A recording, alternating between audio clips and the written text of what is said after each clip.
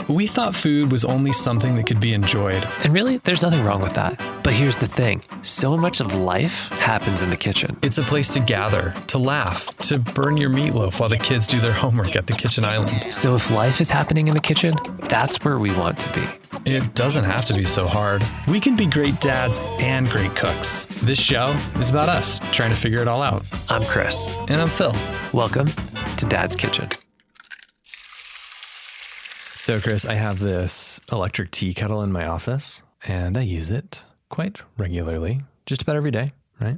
Okay. Nice little. Do you have any other way to kettle. heat up water other than that in your office? Do you have like a stove? It's Okay. like a shared office space, and I think there is like So a kitchen upstairs, but I've you- honestly never You been got to it. you got some space in a WeWork, A what? like a co-working space. Yeah, what did you call it? WeWork. WeWork. Is that a brand? Kind of, yeah. Oh, Yeah. okay. It must I not be don't here on know the if- East Coast. Yeah, well, no, and yes, it is. Just not in your part of the East Coast. Although, some stuff has happened. I don't want to spoil the show for you. Am I just living under a rock? Kind of. Phil, there's a whole entire show about it. They had like a meteoric rise and Undercover boss. then things happened. Now we have this place called Serendipity Labs that's kind of popping up. Do you have that out west? Do we have serendipity out here? I mean, I don't Because mean I think that that's as like like an adjective. I think that's like a global concept. Right. There's a co-working space called Serendipity Labs. It's basically a WeWork knockoff. It's no, I'm pretty sure it's the other way around. But anyways, I don't office out of either of those two. However, the office space that I do have has the aforementioned electric tea kettle. And Chris, we almost had a little bit of an emergency. I ran it dry, which I often do because I don't like water just sitting in it, right? There's like this tiny little line that tells me it's enough for like 1 cup. And it's an imaginary line. It's a proverbial line. I often cross it because who doesn't cross a proverbial line from time to time? Anyways, long story short, I let it run dry the other day. Like I want to say it was on Friday, and somehow the on button was like the little lever was still depressed in. You burned down your office. And dude, that tea kettle, I just got here just tonight. This happened like 5 minutes ago, right before we started recording. I poured myself a nice cup of tea, as you can see. And dude, that freaking kettle was like 1,000 degrees. This is a plastic tea kettle. I don't know how the thing didn't melt. I don't know how my office is still standing. And yet here we are. So it's a miracle. Well, I think the takeaway here is that anything can happen, which means tonight is going to be a great night of recording. And I can't wait to hear about the episode that you have planned for us. Yeah.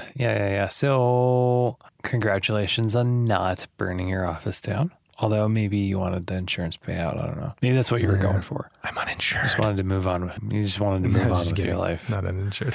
Or am I? By the way, that WeWork show is We Crashed. So congratulations on not crashing, I guess. I don't know, Phil. I don't know. Okay, full circle. But somehow I feel like you put a lot of pressure on our episode tonight, Phil. Are we talking about a pressure cooker? Sure. Yes. Actually, that's not a bad idea. Maybe we should do one of those that like kind of compare and contrast some of the various cooking appliances that we might and have air in our fryers? kitchens. Say like, That's kind of the same thing. Okay. Right? I guess we could add that. I was thinking like pressure cookers, instant pot type things. Yeah, well, I mean, like it's And- obviously not the same concept, but it's like in yeah. the same category of maybe speed things up Yeah, and make yeah. life a little bit easier. And just making life easier because you could also throw a crock pot in that Sure. and probably even a rice cooker. They're all things that you put those are food overrated. into to cook them. Really? Not as overrated as a bread maker. Okay, yeah, no, that's just a little ridiculous. It's so I have a bread dumb. maker in my house.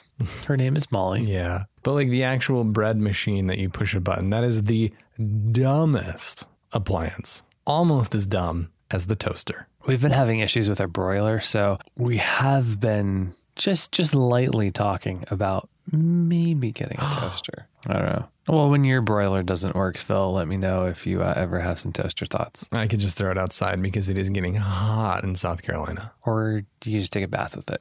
None of those things are what we are planning on talking about tonight. A couple of weeks ago, we started talking about juice, whiskey. And I thought maybe we'd continue down that path, Phil. Yeah, I'm all ears. I can't get enough of it, to be frank. I love me some whiskey. So are we talking like more down the different types of whiskeys, or are we talking about a different spirit altogether? Well, shoot, now I don't know. What do you want to do? Is this like off the record? I don't know. No, let's just go whatever you wanted to do. We can talk about Long Island iced teas. Okay, yeah, no, that's exactly what I was thinking about talking about with Scotch, Phil. So great. Perfect. Long Islands are, I don't know if I want to go so far as to call them underrated, but Scotch, however, is not, Phil. It is not underrated because it is highly rated by everybody, right? Yeah, I mean, it just is like the most popular drink in the world. I have a friend who, his name is Wes. He probably listens to this episode. I'm going to call him out. Hey, Wes. So when Wes turned 21, he went to this bar and he wanted to sound cool. And so he, says to the bartender, "Hey, bartender, I'll have a Scotch." And the bartender was like, which one? He's like, "Oh, I didn't realize there was more than one kind." Yeah. Yes, Hey, Phil, Wes. there actually are. There are multiple distilleries in Scotland, but it's kind of interesting in just that you say that, because Scotch is like a lot of whiskeys. There's kind of this like consolidation of ownership. So you don't necessarily have all of the independent Scotch brands that you used to. When you get into the family trees in the bourbon sphere, it's kind of crazy like how few there really are. And in Scotch, it's kind of similar. You have a couple owners that do own a lot of the distilleries, and you can still actually have a lot more variety out of those kind of single owner Scotch distilleries rather than like the US bourbon world, where a lot of the different brands that you hear of, honestly, a lot of them are coming from the same distilleries, often using the same mash bills, maybe just a little bit of a different finish. But in the Scotch world, you do still have some kind of distinct differences to the distilleries, maybe a little bit more so than bourbon. Okay, so when you say owners, like, I guess how I'm thinking about that, like Jose Cuervo, the family that owns Cuervo is like the Beckman family, I think. And my understanding is that they actually own the bottling companies that, mass produce so many other types of liquor. Like, name a bourbon a household name bourbon, probably owned by the Beckman family. The one family or one corporation is the parent company to so many different types of liquor that we enjoy here in America. Yeah, it's very similar. Kind of like in the US, you have Beam distilleries, and in that Beam family line, you have things like Knob Creek and Booker's and Basil Hayden's and many, many others. Yeah, you just mentioned my top three, so it's very much the same thing. And obviously, like, this is more on the bourbon side. I feel like there's been some very, very funky bourbon culture and demand that rises out of that, kind of the desire to have almost like the same juice at a different price. But that's kind of the bourbon world. There's some similarities in the Scotch world in terms of straight ownership. There is a company called Diageo that owns about something like 40% of all of the Scotch whiskey brands. Interesting. Out there. Or 40% of the actual produced product.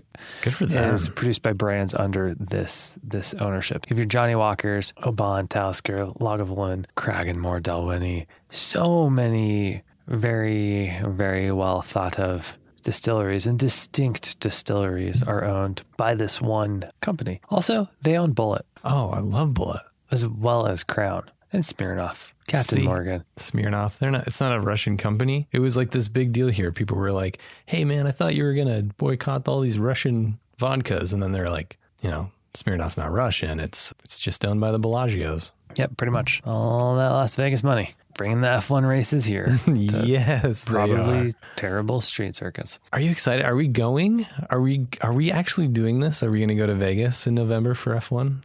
Next November, 2023? Oh, I thought we were going to go to Austin in October. Well, we're going to do that too. And then we're obviously going to go to Miami next month. Oh, of course.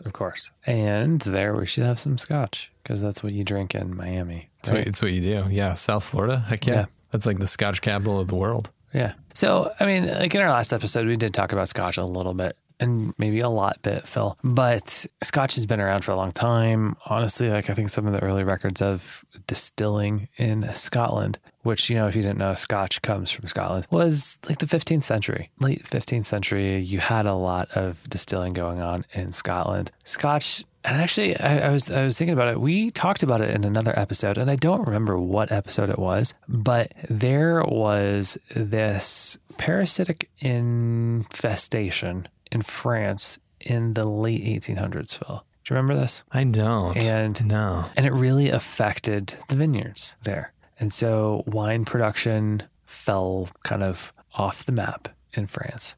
And because of that, brandy. And so people were looking for another beverage of choice. And Scotch entered the picture, Phil. Entered the picture because it was already there and then like, oh yeah, we'll just start having that. Or were they like, we need some sort of, like we need to brandy make something. Substitute. No. So like Scotch was already being distilled in Scotland. And the drink of choice was brandy at this point in time, with the vineyards being hit as hard as they were, French wine production and ultimately brandy, because brandy is distilled from wine, really nosedived, Phil. And so they needed an alternative. And Scotch kind of took off, had its heyday. And Phil, like we talked about in our last episode, Scotch does have 5 pretty distinct regions. You have the Highland region, Lowland, Speyside, Campbelltown, and Islay. So in terms of like sheer land mass size, Phil, the Highland region is like absolutely by far the biggest, kind of hands down. Sure. Yeah. It's where most of the lambs are, I imagine. Sure. The lambs. The shepherds. In the Highland. Yeah. But distilleries that you'll find up there, Dalwhinnie, Dalmore, Glenmorangie, Oban, Loch Lomond. But then you also have the Lowland region, the Speyside region, which is actually where a huge amount of the distilleries in Scotland reside. I'm pretty sure it has the like largest number of distilleries. Dalwhinnie, Glenfiddich is there. Oh, good old Glenfiddich, yeah. I just pretty much perk up when I hear one that I recognize. Yeah. Like, so Glenfiddich. Oh, I've heard Macallan, of that. Glenlivet, Glenfarclas, Dalwhinnie. The Those are Glens. all, yeah, well, there's some Glens outside of there, like the Highlands, Glenmorangie. Oh, sure. Can't forget about that one. I very much like Glenmorangie. It's one of my favorites, Phil. Okay, so Speyside, Campbelltown, not as many there. But the other interesting and notable and remarkable region is the Islay region. And we talked about this a little bit because we talked about peat, Phil. Isla Fisher. Definitely maybe, Phil. She dated Pete Davidson for a short while. But also was in definitely maybe with Ryan Reynolds. And that's all that really matters, probably. Trouble with the Curve, not a bad movie. Wait, was that her or was that Amy Adams? I always get those two confused. Really? Yeah, I don't know why. I'm a weird guy. Yeah, a little bit. The Islay region actually only has 9 distilleries. Only. But I think they are some of the more sophisticated, well-known, maybe. Oh, are these your labels, like Blue Label and the other color labels? No, that's all Johnny Walker. That, Phil, is just Johnny Walker. Is Johnny Walker actually made here in the U.S.? Are you about to break my heart? No. Johnny Walker is a Scotch, and it's a unique type of Scotch that we can talk about in a second. Okay, so nine distilleries in the Islay region. Probably some of your bigger ones would be your Ardbeg, Bowmore, Lagavulin, Laphroaig, Burklatic, Bunnahabhain, Kilchoman, and Colilla are the others. And if you're really into the peat thing, you're probably going to be familiar with all of those. But the Islay region really is known for that peat, that heavy, smoky, maybe burnt tires, probably brine or iodine type flavoring peat. Okay. I just don't think I've recognized a single one of those. Maybe the Lagavulin. That's a pretty good Scotch. Pretty good indeed. Yeah. They have some good stuff. I am particularly a fan of Ardbeg, and Bowmore can be absolutely fantastic. All of them are really good and interesting. They're very unique Scotches. You know, it's sad. Like truly a sad, tragic story. Kittens getting run over by tanks in Ukraine. That's pretty, I don't know how I'm going to follow that. That's pretty sad. No, I was just going to say that you have likely served me each of these Scotches, and I just don't remember them because I'm just not sexy, not like you. Oh, like Phil, with your that's knowledge. Debatable. It's man, you dropped some knowledge on me, Chris. Okay, so Phil, here's a question: single malt. What's it mean? Yeah, what does it mean to you personally? Like on a personal, deep, just feeling it in your heart level. What does single malt mean to you? Yeah. I mean, it holds a special place in my heart for obvious reasons. So obvious that I don't even really need to say them because we all already know. Yeah. All the same reasons that make single malt Scotch so great, you know? So Phil, this idea of single malt, you know, last time in our whiskey chat, we talked about the different types of grains that whiskey was made from, right? Yeah, and that the malt plays a role in this. Premature sprouting malt. Yeah. So at one point in time, to be defined as a Scotch, you had to be distilling a single malt product. And a single malt, so first of all, if we take a step back, the single part of a single malt refers to the fact that the product that you are enjoying comes from a single distillery. And the malt means that, as you mentioned, it is a sprouted or germinated grain. And that grain specifically in the Scotch case is barley. So, you know, back in the day, every Scotch was malted barley. Now that's changed a little bit. And so you might see labels like a single grain. And if you're looking at a single grain Scotch, the whiskey that you have isn't just from malted barley. There's been something else in that mash bill. So there's possibly like a wheat or corn or just a regular barley or a rye. Rye is, you know, become relatively popular, but it's not